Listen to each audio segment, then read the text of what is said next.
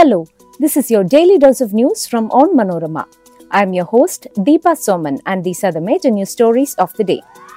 We start with a report on the several incidents of violence during the statewide Hartal called by the Popular Front of India on Friday. High Court registers suo motu case against PFI. Rajasthan Chief Minister Ashok Gehlot says he has decided to contest for Congress President's post. AKG Center attack case accused alleges cops threatened to trap him in Ganja case. Government to again roll out ordinance making mask compulsory.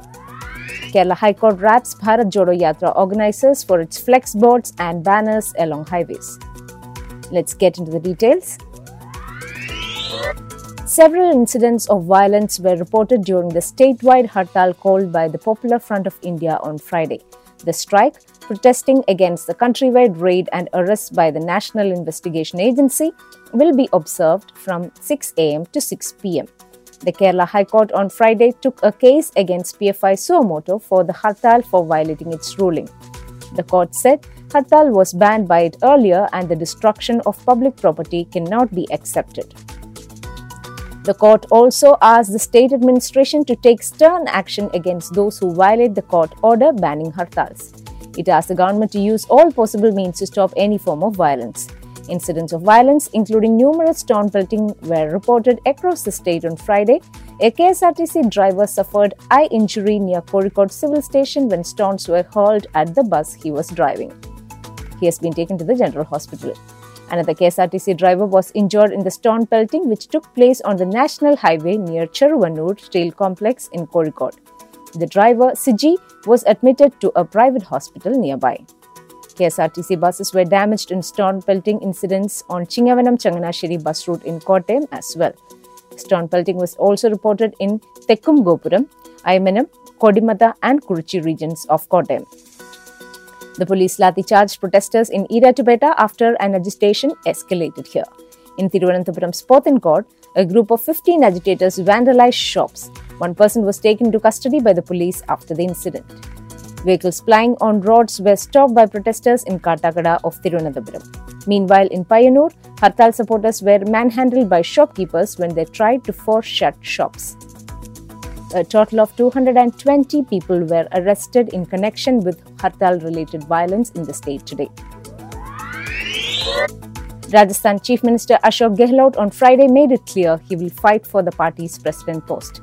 He also said that irrespective of the outcome, it is necessary to work in a united manner and ensure that party emerges as a strong opposition.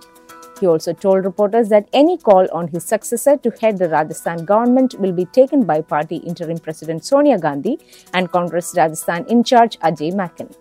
He said, "I will fix the day to submit the nomination papers after going back to Rajasthan.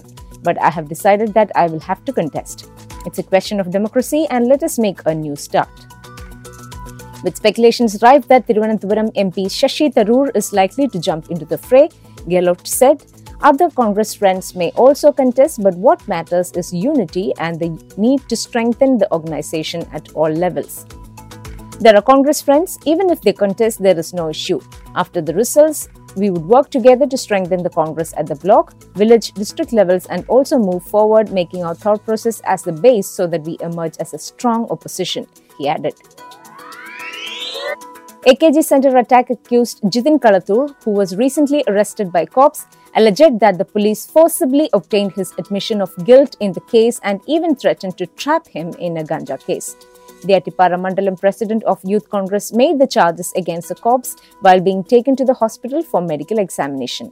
"I have not committed any wrongdoing. The evidence in the case is fabricated. The cops threatened to include many others with me as accused in the case," Jitin told reporters. The police arrested Jitin from his house at Manavila at 9 a.m. on Thursday.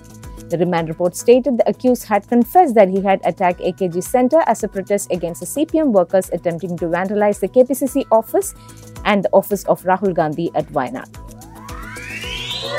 Soon, you could face penal action if found not wearing masks in public places. The Kerala Cabinet has decided to issue an ordinance on an urgent basis, making wearing masks in public places mandatory and empowering concerned authorities in its strict implementation. The Kerala Public Health Ordinance will be reissued with the relevant provisions and sent for Governor's note. Though there is a direction to don masks as part of efforts to prevent the COVID-19 spread, a large majority refuses to adhere to the safety precaution even in public places. The police, too, couldn't strictly implement the direction and take penal action in the absence of an ordinance in force. This has compelled the authorities to take up urgent measures. The Kerala High Court has strongly criticized the Congress-led Bharat Jodo Yatra for the flex boards and banners erected along the side of the roads and said the government departments, including police, have chosen to turn a blind eye towards it. Justice Devan Ramachandran, in an order issued on Thursday evening, said it was tragedy that the orders of the court and the competent authorities are given absolutely no respect by persons and entities who are in charge of the future of this nation.